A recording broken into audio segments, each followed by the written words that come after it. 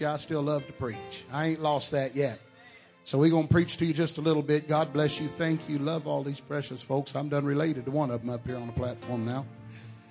2 Corinthians chapter number 11 and verse number 3 said, "But I fear, lest by any means as the serpent beguiled Eve through his subtlety, so your minds should be corrupted from the simplicity that is in Christ. For if he that cometh preacheth another Jesus, whom we've not preached, or if you receive another spirit which you've not received, or another gospel which you've not accepted." Paul said, I'm a little concerned about that, because you fool around with that snake and you liable to buy into false doctrine. And now, just back for a moment, one phrase in the book of Ecclesiastes 10:8 says, "He that diggeth a pit shall fall into it, and whoso breaketh an hedge, a serpent, gonna bite him." What do you preach at a Western theme? And by the way, I am from Texas. Where's the brother that wore the cowboy hat? Dallas Cowboys hat. I had a Dallas Cowboy jersey. I almost wore today just for that reason, because I am from Texas. But I'm down where real cowboys are. Cowboy hat etiquette is a serious issue in Texas. You got to know what cowboy hat etiquette is. And it is right. Most people, the policy is when they have church inside, they take their hats off when they come in the sanctuary. If they pray, they take their hats off. And if they're outside, we have a big thing up here called Cowboy Church. And if you're outside, bless God, the only time you take your hat off is to acknowledge a lady or to pray. Well, ain't no ladies here, but I just cannot, for the love of God, wear that hat when I'm in here ready to preach and pray. My pastor always threatened to kill me, Brother Marshall, if I didn't wear a suit and necktie, and y'all got me in here looking like Howdy Doody. You got me looking like an obese Howdy Doody. But anyway, God bless you. I'm going to preach tonight to the men of this district, and I pray that you did not expect us to come in here. There's nothing wrong with having themes. There's nothing wrong with having novelty situations. You build fellowship around that stuff. But what God's wanting to do here, I'm telling you, I came this time loaded for bear. What God wants to do here is not something that can be accomplished with novelty sermons. What God wants to do in this house in the next little bit is something that God can change our world and change our lives with. And tonight, if you please will bear with me, I've come to preach from a simple subject. There are no little snakes.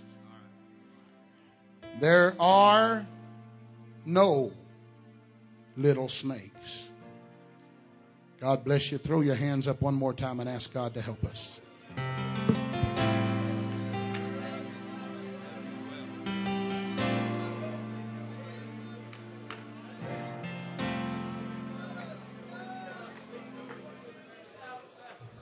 In Jesus' name. In Jesus' name.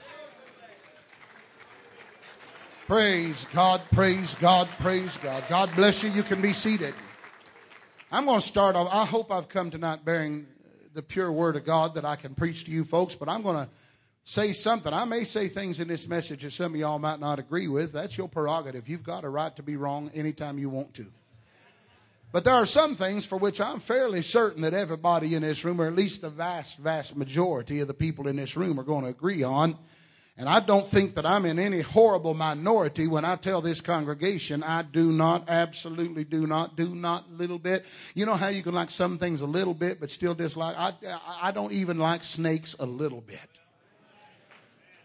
I don't like nothing to do with no snakes. I'm down in the part of the country that you'll have rattlesnakes that are 5, 6, 7 feet long. We've got stump tail water moccasins. I've killed I don't know how many 6-foot stump tails. And I just don't like snakes. I have no desire to like snakes. In fact, throughout my life and interaction with people around my world, I rest comfortably assured that the vast majority of the world will readily admit with me that, in my opinion, the only good snake. Hey, that's what I'm talking about right there. Some time ago, I got this neat little gun. If y'all don't believe in guns, I don't hate you. You're just an idiot. I got this neat little I can't believe I just said that.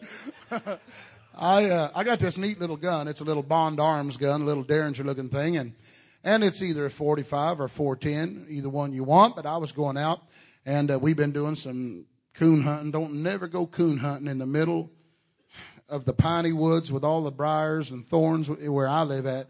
Coon hunting is of the devil. Now, we did some hog hunting. And anyway, I stopped by and I got some shot shells for the 45. I could have used shotgun shells, but it's a lot easier just to use the little 45 shot shells. And if you don't know what shot shells is, it's like these little bitty shotgun shells. It's made like a 45. You put it in there. And I walked into the business and I was getting ready to go hog hunting there. They had some hog dogs going to come meet us. We was going to go do some hunting for some wild boar. And if you don't believe in hunting, I don't hate you. You just know the rest of it.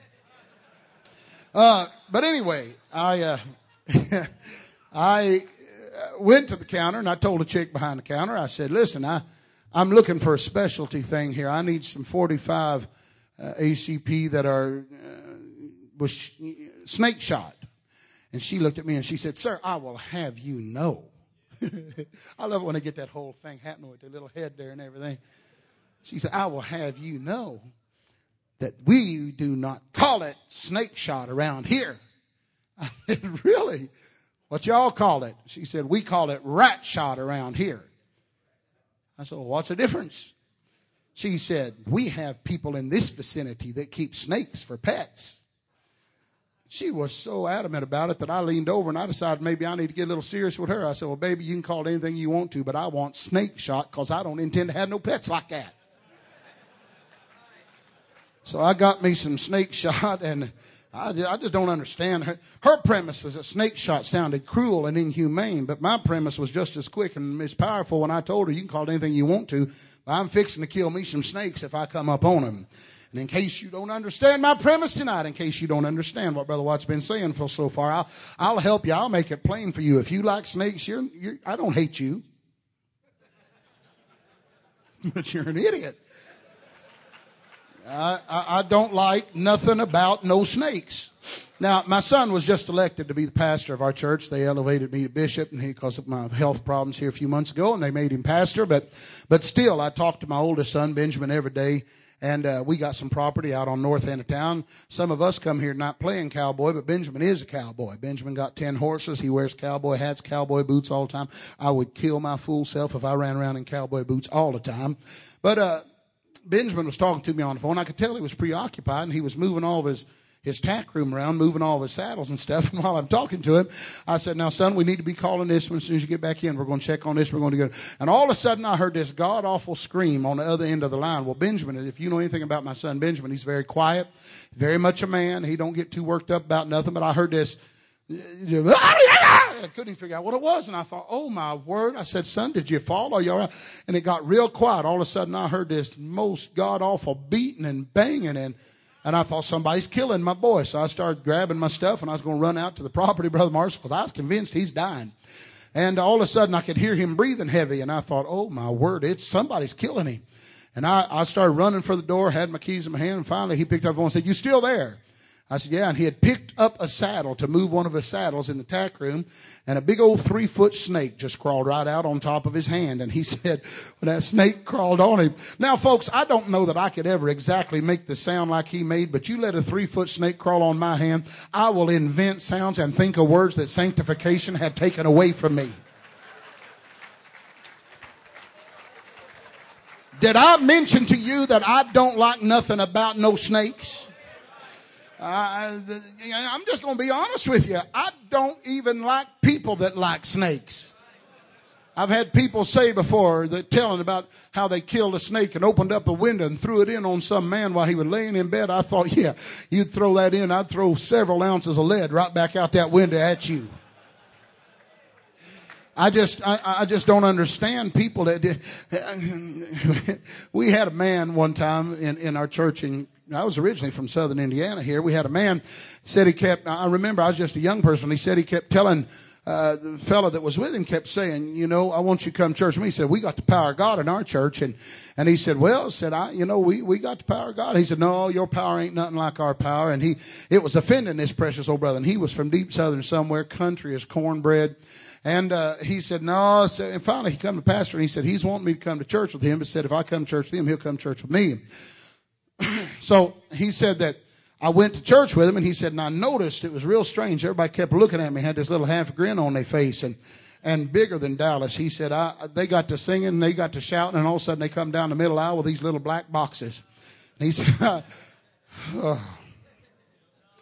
ladies and gentlemen, I get sick at my stomach talking about it. I'm a big man. I ain't scared of a running chainsaw. Don't know one man on the face of the earth that I'm really scared of, but I promise you, I'd hurt myself over a snake. And I'll hurt you over a snake.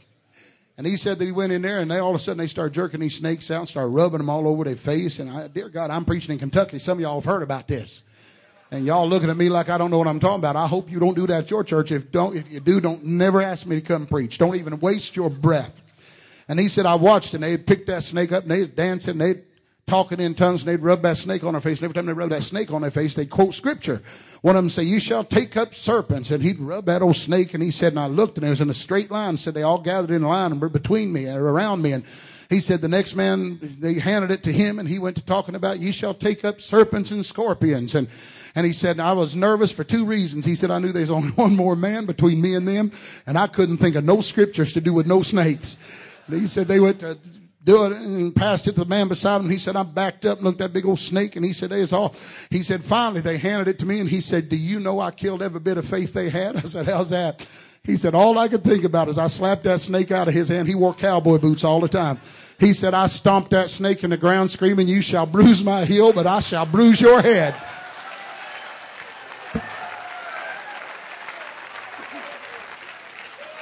Hey, I have people, anytime they hear I'm coming to Kentucky to preach, they say, ain't going to them snake handling churches? I said, no, I don't hate them. They just idiots. And at this point, I'm just going to tell everybody till you kiss her in this joint tonight. I'm going to tell everybody here, when I read the Word of God, I cannot find any evidence contained in the pages of God's Word that I'm supposed to have some kind of an affinity for snakes. I can't find that anywhere. In fact, when I read the word of the Lord, I find 41 times the Bible speaks about snakes or serpents, as the Bible calls them. And I can't find one time that it tells me, instructs me, or leaves me an example of some reason why I need to love them god-awful creatures called snakes. Rather, when I read the word of the Lord, it seems to turn our attention to the fact that snakes, or serpents as the Bible calls them, are called in the Bible most always, they dealt with in the Bible most always synonymous with satanic spirits that are intent on damaging and destroying the lives of men. Would it be all right if I preach to you a little bit here right now? Notice that the Bible tells us that man was made from the dust of the earth. And the scripture said that when God made Adam and Eve from the dust of the earth, he put them into the Garden of Eden, which was a paradise of prolific proportions. And the Bible said it was a place of perfection that God had placed mankind. But the Bible clearly shows us that it wasn't long until we get our initial introduction to this old snake that he called Satan. But the Bible said now the serpent was more subtle than all the beasts of the field which the Lord had made. And he said to the woman, yea, hath God said, ye shall not surely eat of the tree of the garden. And at that point we see Eve carrying on a peaceful conversation with an unholy serpent that ultimately culminated, as you know, in eating a forbidden fruit and the fall of mankind, made from the dust of the earth. And the Bible said that they fell from their state of perfection because of their interaction with a snake. There's something else I think we better take a closer look at tonight. God got so upset about it. He told Eve, he said, Eve, because of the mess you've created around here, we're going to set some things in order. And God began to pronounce curses. And he said, Eve, from now on, you're going to have pain in childbearing. It's not going to be like, and sir, I'm going to tell you that from now on, the ground is going to be cursed for your sake, and you're going to earn your living by the sweat of your brow. But then he turns to this serpent, this devil, and he said, because thou hast done this, thou art cursed above all, for the dust shalt thou eat all the days of thy life. Now we can say that just means that he's going to crawl on the ground. But I've got news for you. The Bible said the devil can become an angel of light. He can become a lot of things. I want to tell you what the curse was. From now on, as long as the devil's in existence, he's going to try to find a way to devour the spirituality of mankind. Look at it now. They're made from the dust of the earth, and Satan, you're always going to eat the dust of the earth. And my brothers and my sisters, surely everybody in this building tonight, everybody that sits under the sound of my voice has lived long enough to know from that day to this that Satan has looked for a way to devour your spirituality, to destroy mankind's purity, to devastate mankind's righteousness. You and I and every righteous soul that's ever lived have to fight hell every day that we live, because way back in the beginning, he said, Satan, by your very nature, you're going to perpetually be looking for a way to devour and destroy mankind. That's why John 10:10 tells us, the thief cometh not but to kill, to steal, and to destroy. But I am come that they might have life, and that they might have it more abundantly. My brothers, that's why there's a constant warfare that takes place around us every day. I feel a little preach coming on up in here. I didn't know you could preach like this in cowboy boots, but I feel it happening, so you might as well help me here. If you're going to be holy, hell's going to try to devour your holiness, and you're going to have to fight his temptation. It's called spiritual warfare. If you're going to be pure, hell's going to try to devour your purity, and you're going to have to fight his advances. That's called spiritual warfare. If you're going to be used of God, hell's going to try to devour your passion, and you're going to have to fight lethargy. If you're going to be anointed, hell's going to try to devour your boldness, and you've got to fight intimidation. If you're going to be what you're supposed to be in your prayer life, hell's going to try to devour your faith, and you're going to have to fight discouragement. I've come today with an unction from the Holy One, and he's pushing me to tell this congregation of holy men, hell is not respectful. It doesn't mind attacking the most sacred things in your world. He'll attack your church. He'll attack your preacher. He'll attack your spirituality. Demons are not intimidated. They'll walk right into your marriage and have you and your wife at each other's throats. Can I preach to you today that Satan is not remorseful? He'll come after your children. He'll damage your babies. He'll put spirits of lust and spirits of the world and spirits of addiction in them. He has no regard for your efforts. He'll stop your prayers if he can. But I've come today to preach to this group of men and tell you that if we're ever going to stop hell from wreaking havoc in your world, in your children, in your family, it's not enough to love God. You got to fight hell. It's not enough to go through sanctified motions. You got to fight hell. It's not enough to pray in his name. You got to drive back darkness. If you're going to be what God called you to be, you cannot be a pew warmer. You cannot be a pew ornament. You've got to be a man of God. You've got to be a child of God that says, I know what it's like to stand toe-to-toe with the adversary. I know what it's like to stand and look the devil in the eye and tell him, you're not bothering my family anymore. You're not taking my kids away anymore.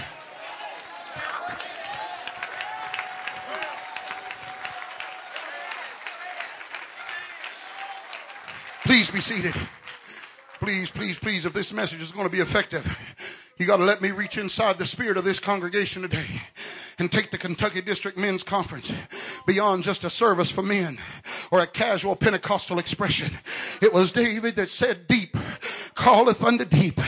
And today in the Spirit of God, I felt it before I ever got here, Brother Atkins. I feel something deep in the Spirit that's going to reach for something deep in the heart of the men that sit before me.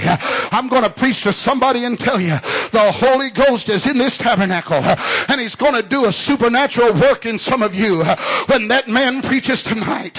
When God has his way here in a few minutes, tomorrow God's going to come and visit you. But I'm going to tell you what God's fixing to do. I've been with the Almighty.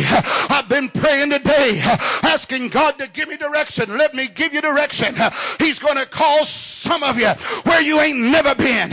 He's going to call some of you to a place you haven't been in a long time. He's going to call some of you to a dimension of real apostolic authority that He desires for you to walk in. It's not enough to be in the church. You got to be used of God. It's not enough to be in the pew. You've got to be used of God. Don't get me wrong. I didn't just dress up and come to preach a sermon for you folks. Don't misunderstand me. I don't want just another men's conference message right now. What God in their head.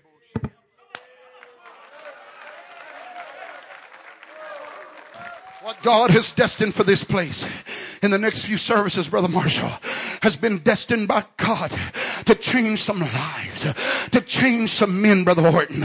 God's going to change some things in the atmosphere around us. There's a deeper dimension of spiritual warfare that some of you are going to march into that you even knew you've never been there before, but God's going to empower you. I want to tell you what I believe today. I believe it's in this service that God wants to start taking some of you to a spiritual warfare so intense that it blows through every barrier that's trying to cover your kids' eyes to the goodness of God.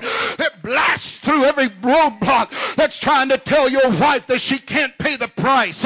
Is there a man in this house right now that's willing to help me preach? I want to tell you, God wants to lead some of you into a place of spiritual warfare so powerful that it pours out of your spirit. It drives darkness away from your marriage. It drives devils away from your pastor. It drives demons away from your church.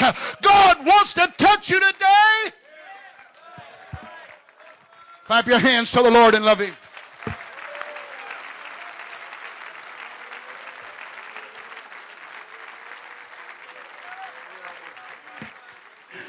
I'm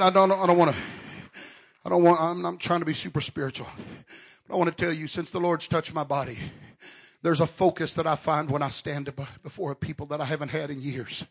There's a passion that I feel that I haven't felt in years. Ladies, gentlemen, I'm in this place today because the hand of God has dealt with me forcefully. And God is going to do some things in the midst of the men of this congregation.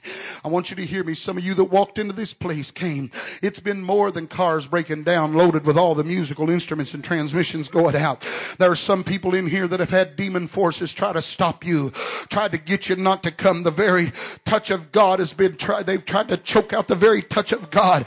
But what I'm preaching about is a place of spiritual warfare so strong that if we ever find that place in this building in the next few days, demons are going to leave your family alone. They're going to leave. They're going to quit tormenting your mind. They're going to quit telling you that it's not worth the battle. I'm preaching about a place of spiritual authority so strong that God rips hell's hands off of your spiritual throat. He'll take His hands off your babies. He'll take His hands off your marriage. If you've got a need in this house, I want you to throw your hands up and pray right now. If you've got a need in your family, I need you to throw your hands up and pray right now.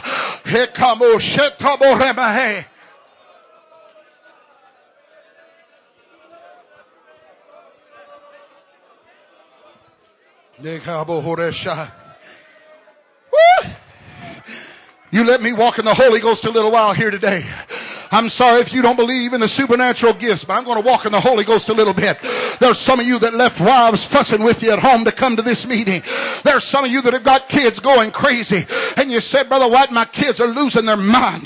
There's some of you that have had to crawl over temptations to even get in this building this week. But I've come to tell somebody, some of the most frustrated in this building are fighting some of the biggest devils. But greater is He that is in you than he that is in the world.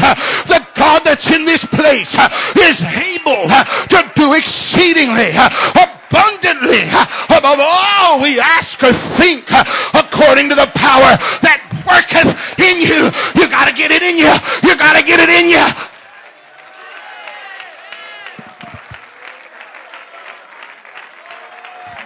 Yes, I'm preaching to men in here. It is the will of God for you to get that job you've been praying for, but you got to get some of those things out of the way. Yes, it is the will of God, sir, for some of you to be used in the gifts of the Spirit like you never knew that you could be used. I'm preaching to preachers' kids in here that have got things in your spirit you've never gotten over from the time that you were a young person. But tonight, the hand of God has come to tell you it don't have to be that way anymore. It don't have to be that way. I'll tell you what I'm afraid. I'm afraid that God's calling a brand new generation of men, not just here, but all over the Pentecostal movement. Sit down just a minute. God's calling a brand new generation of apostolic men. But we've got men that have been so beat down that they sit there and shrug their shoulders and say, what's the use? They sit there and say, I tried before, Pastor, but I couldn't get things going. I want to tell you that there is a dimension of, I just simply believe in my spirit. I think it's more than just happenstance that we're seeing what we're seeing with Iran and Iraq. I think it's more than happenstance that we're seeing what we're seeing with Japan. It's not just happenstance that we're seeing what we're seeing around the world. I want to tell you what God's doing. God's setting the stage. And there's coming another great dimension of revival. I want it to happen in Kentucky. I said I want it to happen in Kentucky. God's trying to take a generation of man back to a dimension of spiritual authority. Authority that you know who God is, Brother Thomas. I know His touch. I can drive back darkness and hindering spirits. I can move my hindrances and open up the heavens. I can shake hell's hands off of my family. I want to tell you what else we better learn, and we better learn very quickly. It's a dimension where God can change our world, but it's also a dimension that we simply cannot get to until we get serious about those little things that we've learned to live with along the way. You ready for me to preach this men's conference here today? Anybody hungry for a word from God today? So many times we think we got this God thing all figured out, and that we can do all of this without the passion or the intensity that truly operating in the Holy Ghost sometimes requires of us. And we learn to allow little things into our world that can become dangerous to our souls. Brother Graham and I, just dear friends, and here a while back, Brother Graham introduced me to this God-forsaken place called Branson. And he said, I want you to come. We're going to come to Branson, spend a few days. And Brother Graham and his wife, my wife, myself, we went there, and we stayed in a condominium thing there, and we began to walk around. Well, you know, women love to shop. Men, especially preachers, just love to talk preaching. And I'm not much on shopping. You can tell. Somebody asked me, said, Brother White, you know, you get around, you get through all those stores with her, you run around all those stores. I said, dear God in heaven, no. There's a difference in a Ferrari and a Cadillac. Ferraris are built for handling. They're built for speed. And Cadillacs are built for comfort. I am a Cadillac. That's why God makes benches in front of shopping places. You know, God does that. God. And Brother Graham and I was walking, and we saw a religious bookstore, $5 for books. And, ooh, son, now we're talking spiritual stuff right there. Anytime we can go in $5. And Brother Graham and I saw a book, and so this message is really not a secret to Brother Graham, I guess. We saw a book, and we began to read, and I read a story in that book, and didn't read a whole lot of it, but I got home, and I couldn't get away from what I read, so I began to study. There was a missionary named Gordon Dalby who, by his own testimony, had gotten so comfortable in his own carnality that he thought he had all this God stuff figured out. Some of his relatives are in our churches, I'm relatively sure. And he thought he had all this God stuff figured out. In fact, he reached a place that he thought he didn't much believe in all this unholy spirits and all these things like that anymore. And the thing that shook him back to reality is he was a missionary, and he was walking through a Nigerian village one day, and he saw an old Nigerian carpenter working. And he stopped, and he began to speak to him, chat with this Nigerian carpenter, and the carpenter looked tired, and Dalby looked at him. And the missionary told the story that how he looked at this old Nigerian carpenter, and he said, man, you look tired. He said, what's wrong with you? And he said, oh, brother missionary. He said, I had unholy spirits trouble my home last night. And Dalby, by his own testimony, made the statement. He said, you don't believe in all those things like that, do you? Come on now. He smirked. You don't really believe in spirits like that. You ain't getting all super spiritual. You're not getting all extreme on us, are you? And they said that Nigerian laid down that hammer, stood up and looked at that missionary, and he said, sir, you have forgotten there are no little snakes. Now, to you and I, that may not mean much until you realize that in Nigeria, they have various kinds of snakes. I did a little bit of research, and I found some things that I thought was quite interesting. They have the common cobra. It's 12 feet long. The common cobra can spit in your eye from twice its body length, they say. That means 24 feet away, a cobra can spit in your eye, and it can kill you on the spot before you could ever get antivenin in you if you're anywhere away from a hospital. Black and green mambas grow to about 14 feet, and they are 100% fatal if you do not have antivenom on the place. They have what they call the gaboon viper. It's one of the most dangerous of all the African snakes because the gaboon viper, when you study it out, it's very slow. It's a slothful viper, they say. But if you step on this viper, it's very soft, and you don't know you've stepped on it, and that snake will turn very slowly. And that snake will sink its fangs into you so gently that you don't even know that you've been bitten later. You think maybe I've been bitten by a mosquito. Something bit me. Something hurt me. Are you listening to me right now? And they say the bite is so soft that many times you die before you've ever been bitten. But then there's what they call the saw-scaled viper.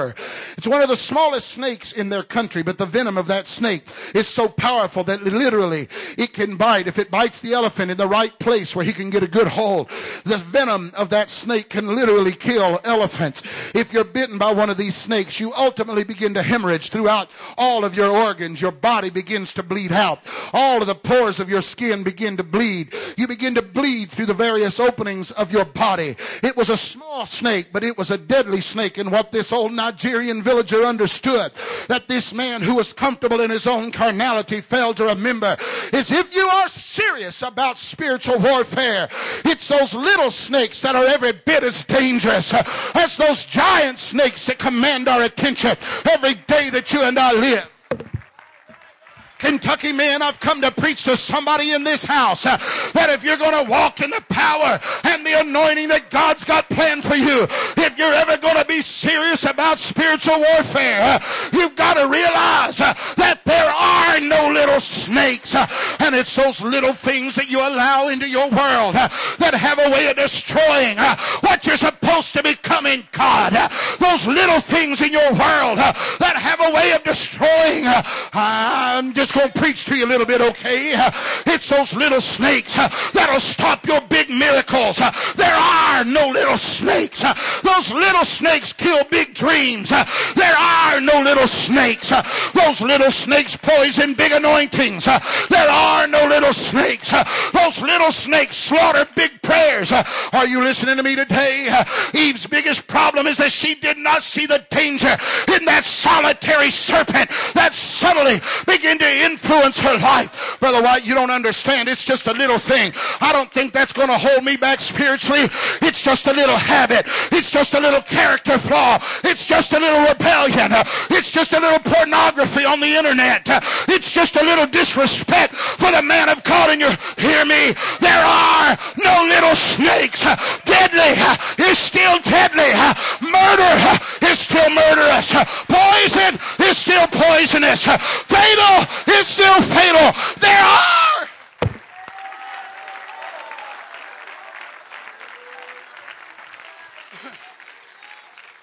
There are no little snakes. That's why the writer of that precious church could look at them, Brother Marshall, and the writer of that church could tell them, when I look at some of you and I realize the potential that you have all the potential in the world.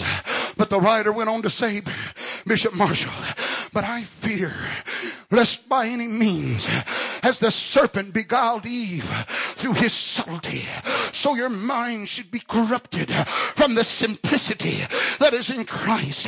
He was saying it's those little serpents that you allow to have influence on you that's going to rip the power of God out of your hands. And God went so far as to tell them, he said, you see some things as little and incapable of hurting you, but they're going to strip God's power away from you.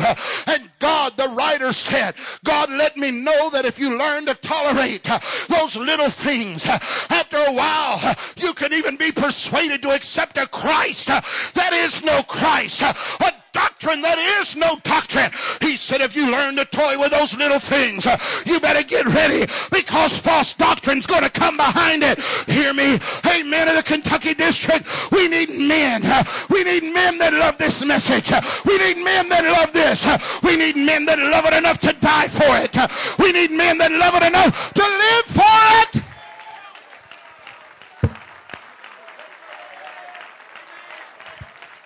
My brothers,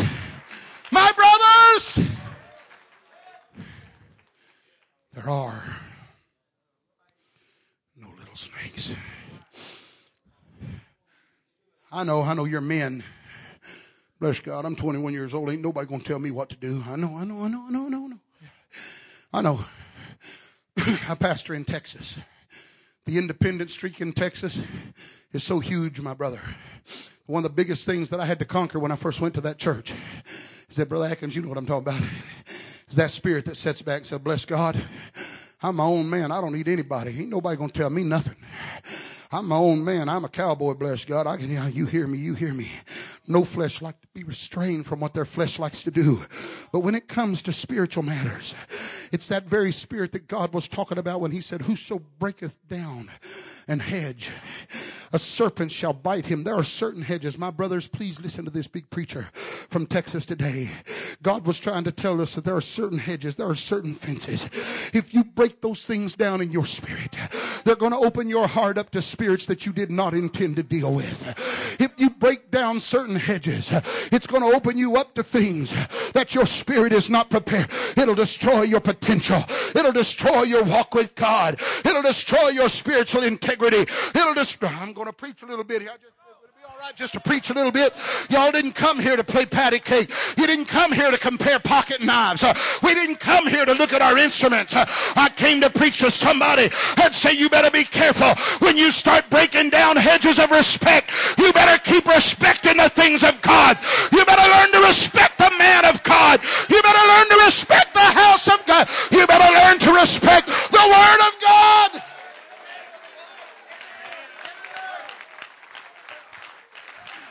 Because, Brother Dummett, if we ever learn how to break down hedges of respect, there's spirits that'll rise up on the inside of you. There's spirits that'll rise up on the inside of you and say, I don't have to listen to a man of God. Who's he? He's a man just like I am. You better be careful when you break down hedges of respect. Then you start learning to disqualify certain scripture saying, well, I just don't think that's what he means. Can I preach to you a little bit? You better be careful when you start breaking down hedges of sound doctrine. Doctrine. I want to tell you, to the day you die, you better settle it in your heart.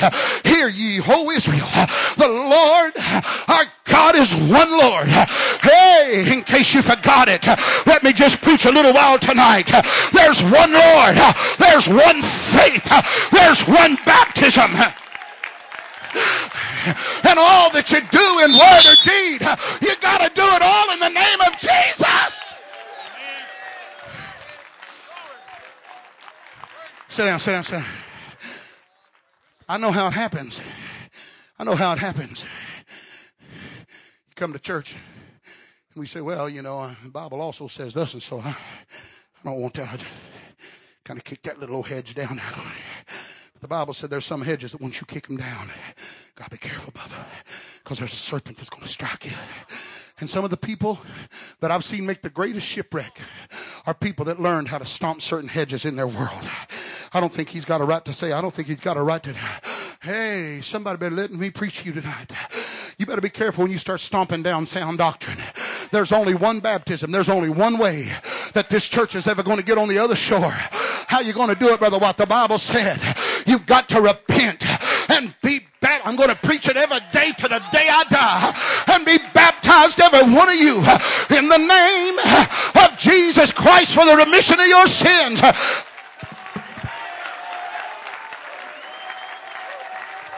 I'm sorry. I got some of you with me right now. But let me tell you another hedge you better never break down. You better be careful when you start stomping down holiness. You better be careful when you start stomping down separation. Oh, yeah. Well, Brother White, oh, dear God. I get out of line. You pull my coattail. Let's say it in the room somewhere. I'm going to tell you, I don't care who you see go charismatic. I don't care who you see throw standards out the window. You better listen to this preacher today. This message brought us from where we were to where we are, and it'll get us to glory. I'm not trying to see how much like the world I can be. I got to be like him. I got to be like him. I got to be like him.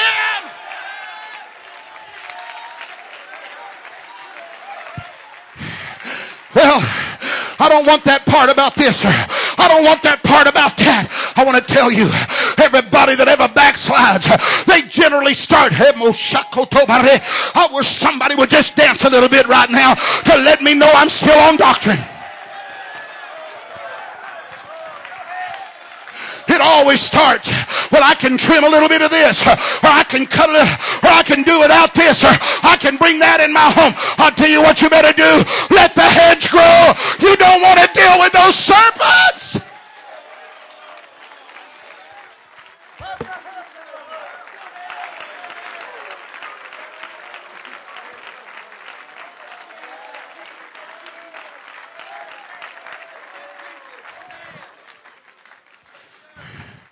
Well, I noticed it got a little bit tighter in here when I start talking about that, Brother Marshall.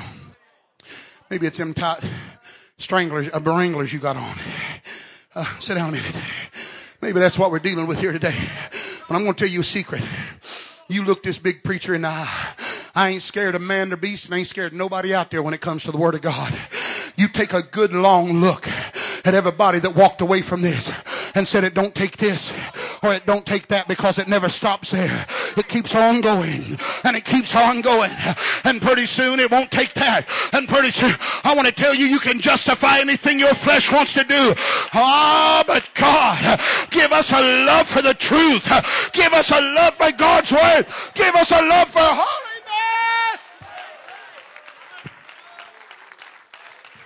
And for all of you that decided you may not want to get with me right now, can I tell you that separation is just as much doctrine as Jesus' name baptism is? Separation is just as much God's Word. I know. Shh, sit down, act like I'm not preaching to you. Bro, I don't have to live that. I don't hate you. You're just an idiot. Brother Eads, we've got a little bit of a problem in Texas right now. I don't know if you've been keeping up with it. Out in West Texas, they've been a lot of hunters.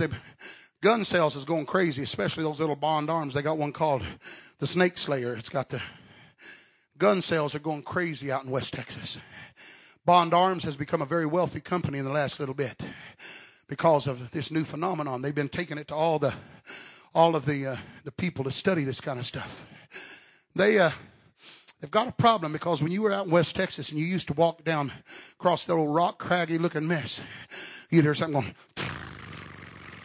You just stop, because you know somewhere I'm getting ready to step onto a rattlesnake's territory.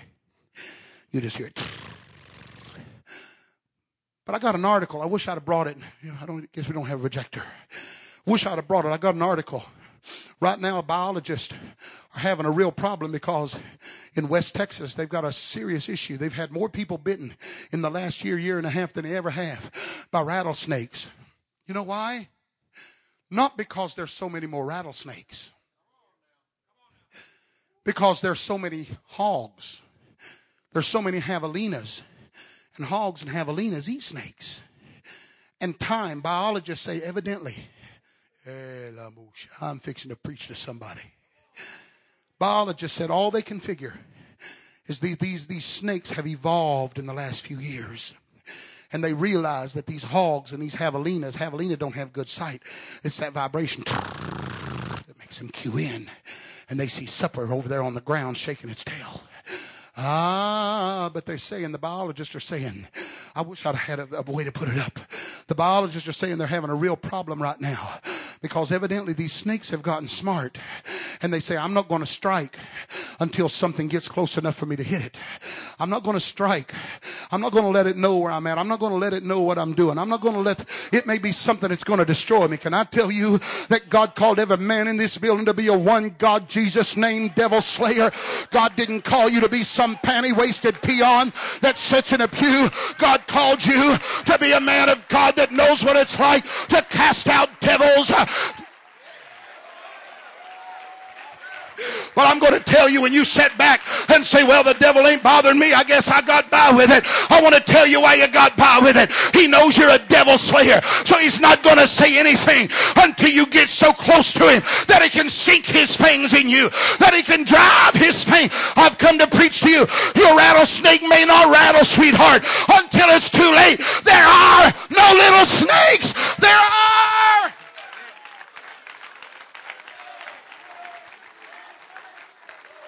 So, got people, sit down a minute, please. People all in the apostolic church.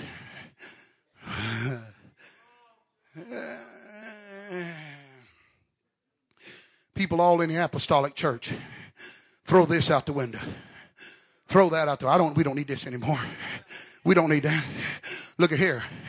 I can start wearing things my pastor preaches against. I don't hear nothing rattling. Hey, look at here. I can start bringing things in my house that my pastor advises me against. But I didn't hear nothing rattle, so it surely ain't going to bother me. It ain't going to affect me a bit. Really?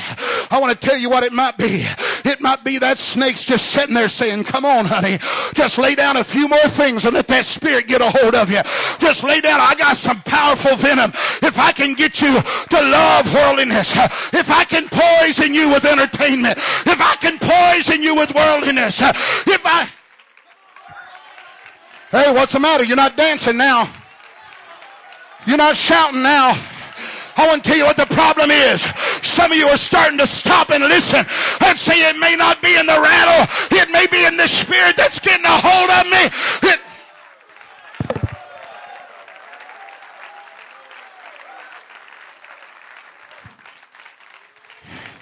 I got to quit.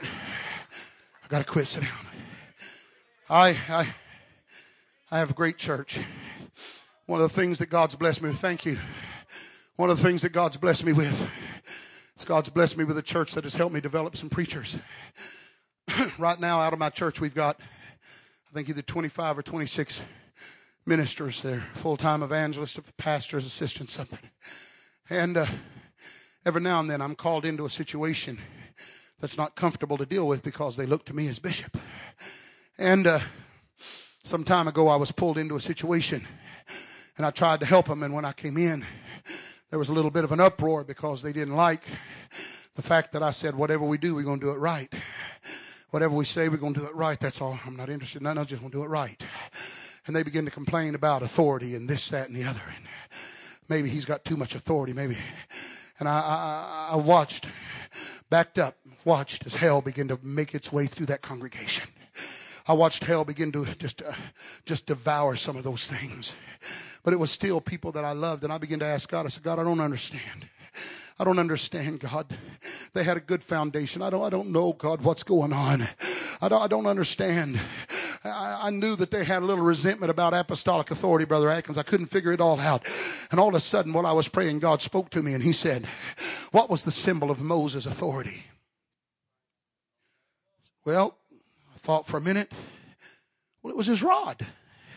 He stretched his rod out and the waters parted hither and thither. As long as Moses held the rod up, even if Aaron and Hur had to hold his hand up, they won the battle. When the arm went down, the rod went down. Do you know that the rod was involved in 7 of the 10 different plagues? And I said, well, God, the symbol of his authority was his rod. And God spoke to me and said, and what happened when that rod was cast to the ground?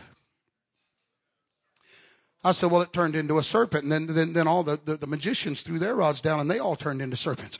And God spoke to me as pristine clear as I'd ever heard it. And God said, anytime apostolic authority is cast to the ground, you're going to deal with devils. Anytime you cast apostolic authority to the ground, you're going to deal with spirits. You're going to deal with things that are going to destroy your preacher. It's going to destroy your church. It's going to destroy your doctrine. I've come today to preach to you. We need I'm sorry. Brother Atkins, if you have to fire me, fire me. But I need preachers in Kentucky that'll stand up and say, I don't care what the man across town's doing. This is still the word of God. We need men of God.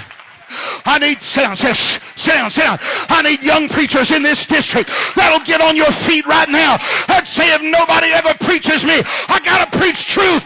If nobody ever calls me, I've gotta preach truth. Your golf score don't matter. What kind of car you drive don't matter. The cost of your suit. But his word shall never pass away.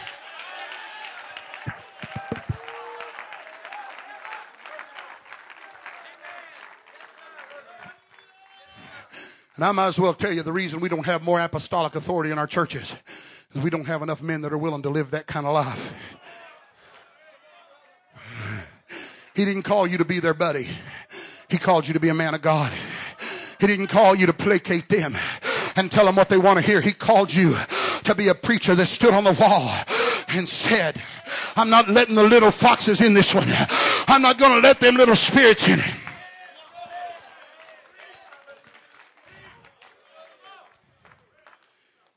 I got to quit. I got to quit. You better be careful what hedges you break down. I'm calling on every preacher in this place. Brother Graham, I'm afraid I've made a mess for you tonight, buddy. I call on every preacher in this place. Be a pastor. When God called you, when God anointed you, God didn't say, I want you to make those people happy. He said, I want you to make them holy. When God put his anointing on your life, God didn't say, I want you to make those people excited. He said, I want you to make those people rapture ready. There's something in the Spirit of God in this house. And he's not just trying to preach to preachers. God's trying to preach to some men here.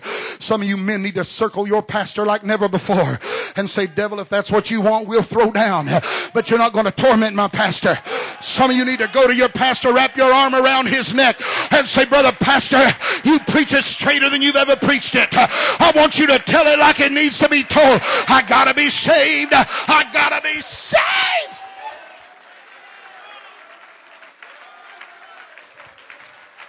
There are no little snakes.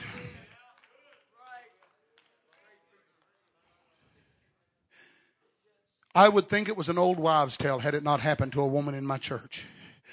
It's so surreal that I would surely have thought it was a story had it not happened to a woman in our church. Precious Vanessa and her husband raised cattle, and they were driving to San Antonio to pick up some cattle from a veterinarian. While they're at the veterinarian's office, a woman comes running in. He's trying to sell them cattle. They're trying to talk the deal. The woman comes running in. She starts screaming, Doctor, you got to take care. It's my baby. The doctor said, excuse me, stepped out the door. Vanessa said, I heard her screaming, it's like my baby. You got to help it. It's dying. Something's wrong with it. And he said, well, what is it? And she told him it was a snake, big snake. And she brought it in, and this snake had gotten fat and gotten huge. And they were only supposed to get so many feet long and so big around, and this thing was just massive. And Vanessa said, Brother White, I would never have believed it had I not been there. That woman began to scream, you got to help my snake. Something's wrong. And he said, well, did it swallow anything? Did it swallow a rubber ball or something? And maybe it can't go to the restroom? What? She said, no, it only eats. It hasn't even eaten in 3 weeks. And he said, well, ma'am, and they did x-rays. And she said, the precious lady in my church, she said it was kind of inconvenient because we're here trying to get our stuff and go. And they're panicking over this snake. And the man's trying to do x-rays on this nasty old snake. And said, finally, he stopped and said, wait a minute, ma'am. Let me ask you a question. You don't sleep with this snake, do you? Brothers, you hear me. You better be careful how comfortable you get with certain spirits. You better be careful how comfortable you get with certain attitudes. You get bitterness in your heart towards the ministry. You get questions in your mind about this sure sound doctrine. You better get that out of your spirit. Don't you ever get comfortable with a snake. He said, you don't sleep with a snake, do you? She said, well, I told you, it's like my baby. It sleeps in the bed with me every night. When she told me that, I thought, I don't hate her.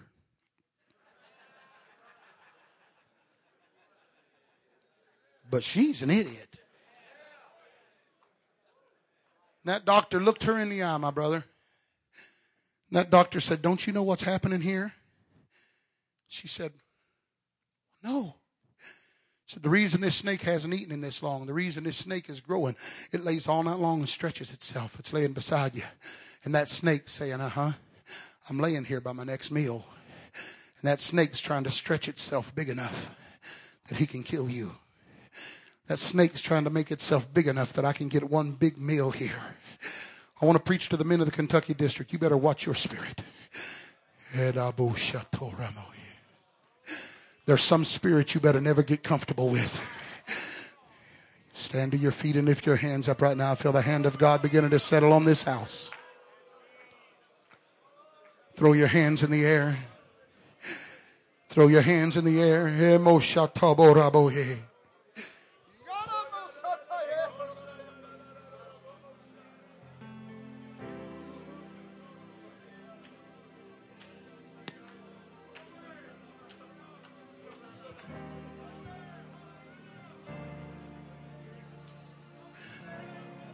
Church, I want to tell you how serious this is.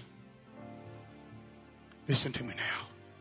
I want to tell you how serious this is. Brother Eads, I don't know if you remember Brother Brian, the former pastor of the church I'm at. I took the church from a man that was old and tired. When I took the church, Brother Brian said, he'd been a missionary in Australia. He said, Laddie, I said, I want to talk to you. And we went out to breakfast that morning. He sat down and Brother Brian was retiring. I'd been voted in as the pastor. And that old man leaned over. You look so much like him, brother. It's kind of scary, in fact. Looked so much like him. He kind of leaned over. He had two things that I didn't like. When he wanted to talk to you, he'd want to get right up in your face. The second one is when he really got to thinking, he'd eat with his mouth wide open. He said, Laddie, I got to talk to you. And he leaned over and big old tears began to run down his face. He said, when I come to this church, it's embarrassing.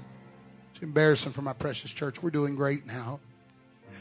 Just finished a brand new sanctuary, seat about 700 people. We're doing good now. But he said, Laddie, when I came here, they had a pastor fall in sin. Went for a year and a half and didn't have a preacher, Brother Marshall. Tried out 38 preachers. And whoever this side of the church wanted, that side didn't want. Whoever that side wanted, this was just stupidity. And he said, I went in, got behind the pulpit, and God dealt with me, and I started to preach a message, and I just stopped and said, you're all going to hell. He was there trying out for the church. I said, you're all going to hell. Every one of you is going to hell. And you're taking this city with you because you can't make up your mind whether you want a church or a club. Church has a man of God. They voted him in, overwhelmingly voted him in that night. He stopped in the middle of his preach. Brother Atkins looked at his wife. Her name was Madeline. He called her Madalena. Said, Madalena, let's go sleep in that nice house. That'll be the first and last time we ever sleep there. Walked out, got a knock at the door the next morning, had a special meeting and voted him in. But he said, when I first took the church, he said, I had a dream. He said, I knew what needed to be done in this church, Brother White. I knew what needed to be done. He said, I looked. In this dream, though, I had this dream, and he said, and there was a huge snake right beside this big pond of water. He said, and I saw that snake, and I looked, and there was a sword right down there in my hand. And he said, I snatched that sword up. And I took off running, saying, don't worry, God, I'll kill it. Don't worry, God, I'll kill it. He said, and I could hear the voice of God screaming, stop, stop, stop, stop. said, I looked around. I said, but why, God? I can kill it. God said, stop and look in the water. He said, while this snake out on the shore was 10, 12 feet long, he said, I looked just off in the edge of the water. The head of the snake was as big around as a basketball. Its mouth was open. Its fangs were there. Said, I saw its body that nearly filled up that pond. It was the biggest thing like that I'd ever seen in my life. Said, God spoke to me and said, you can kill that little snake. But when you do, that big snake's going to kill you. You can kill it. But when you do, that big one's poised, ready to take you out. And he leaned over and said, Laddie, I've been here for 11 years. He said, there have been a few times I wanted to kill that big snake. But he said, by then I got tired of fighting. I'm a tired old man, son. His words, Brother Graham. He said, Laddie, look me in the eye. He said, I worried about that big snake so long that I wasted 11 years of my ministry. And now I'm retiring. I've had a stroke. I can't see and can't walk. I've wasted 11 years that I could have been killing snakes for God. He said, please tell me you won't get too tired to fight the snakes. Gentlemen, some of you have snakes in your homes. Some of you have snakes in your entertainment. Some of you have snakes in your closets. Don't ever let it be said like that old man, Brother White, I've wasted 20 years of living for God because I didn't want to fight the snakes. I just got tired of fighting the snakes. I feel in the Spirit right now the sword of God has been placed in the hands of these men in this congregation today. And I can't hear God telling us to stop. Some of you men need to take the sword of spiritual authority in your hand today. You need to crawl up somewhere in the front of this church. You need to crawl on your face in these people. I know it's time to go eat, but dear God, I'd rather be hungry every day of my life, Brother Wagner, than to have to fight snakes in my family. Snakes in my marriage. Hey, laddie. Some of you are tired of fighting snakes. I wish you'd just throw your hands up and make your way up to this front. Say, I'm going to take care of some things. You don't even have to kneel if you don't want to. I got some snakes I got to take care of. Don't just pray, my brothers. Pray with spiritual authority. Don't just shed a crocodile tear. Pick yourself up a sword. Take care of business while you're there. I realize everybody can't kneel. Throw your hands up wherever you are.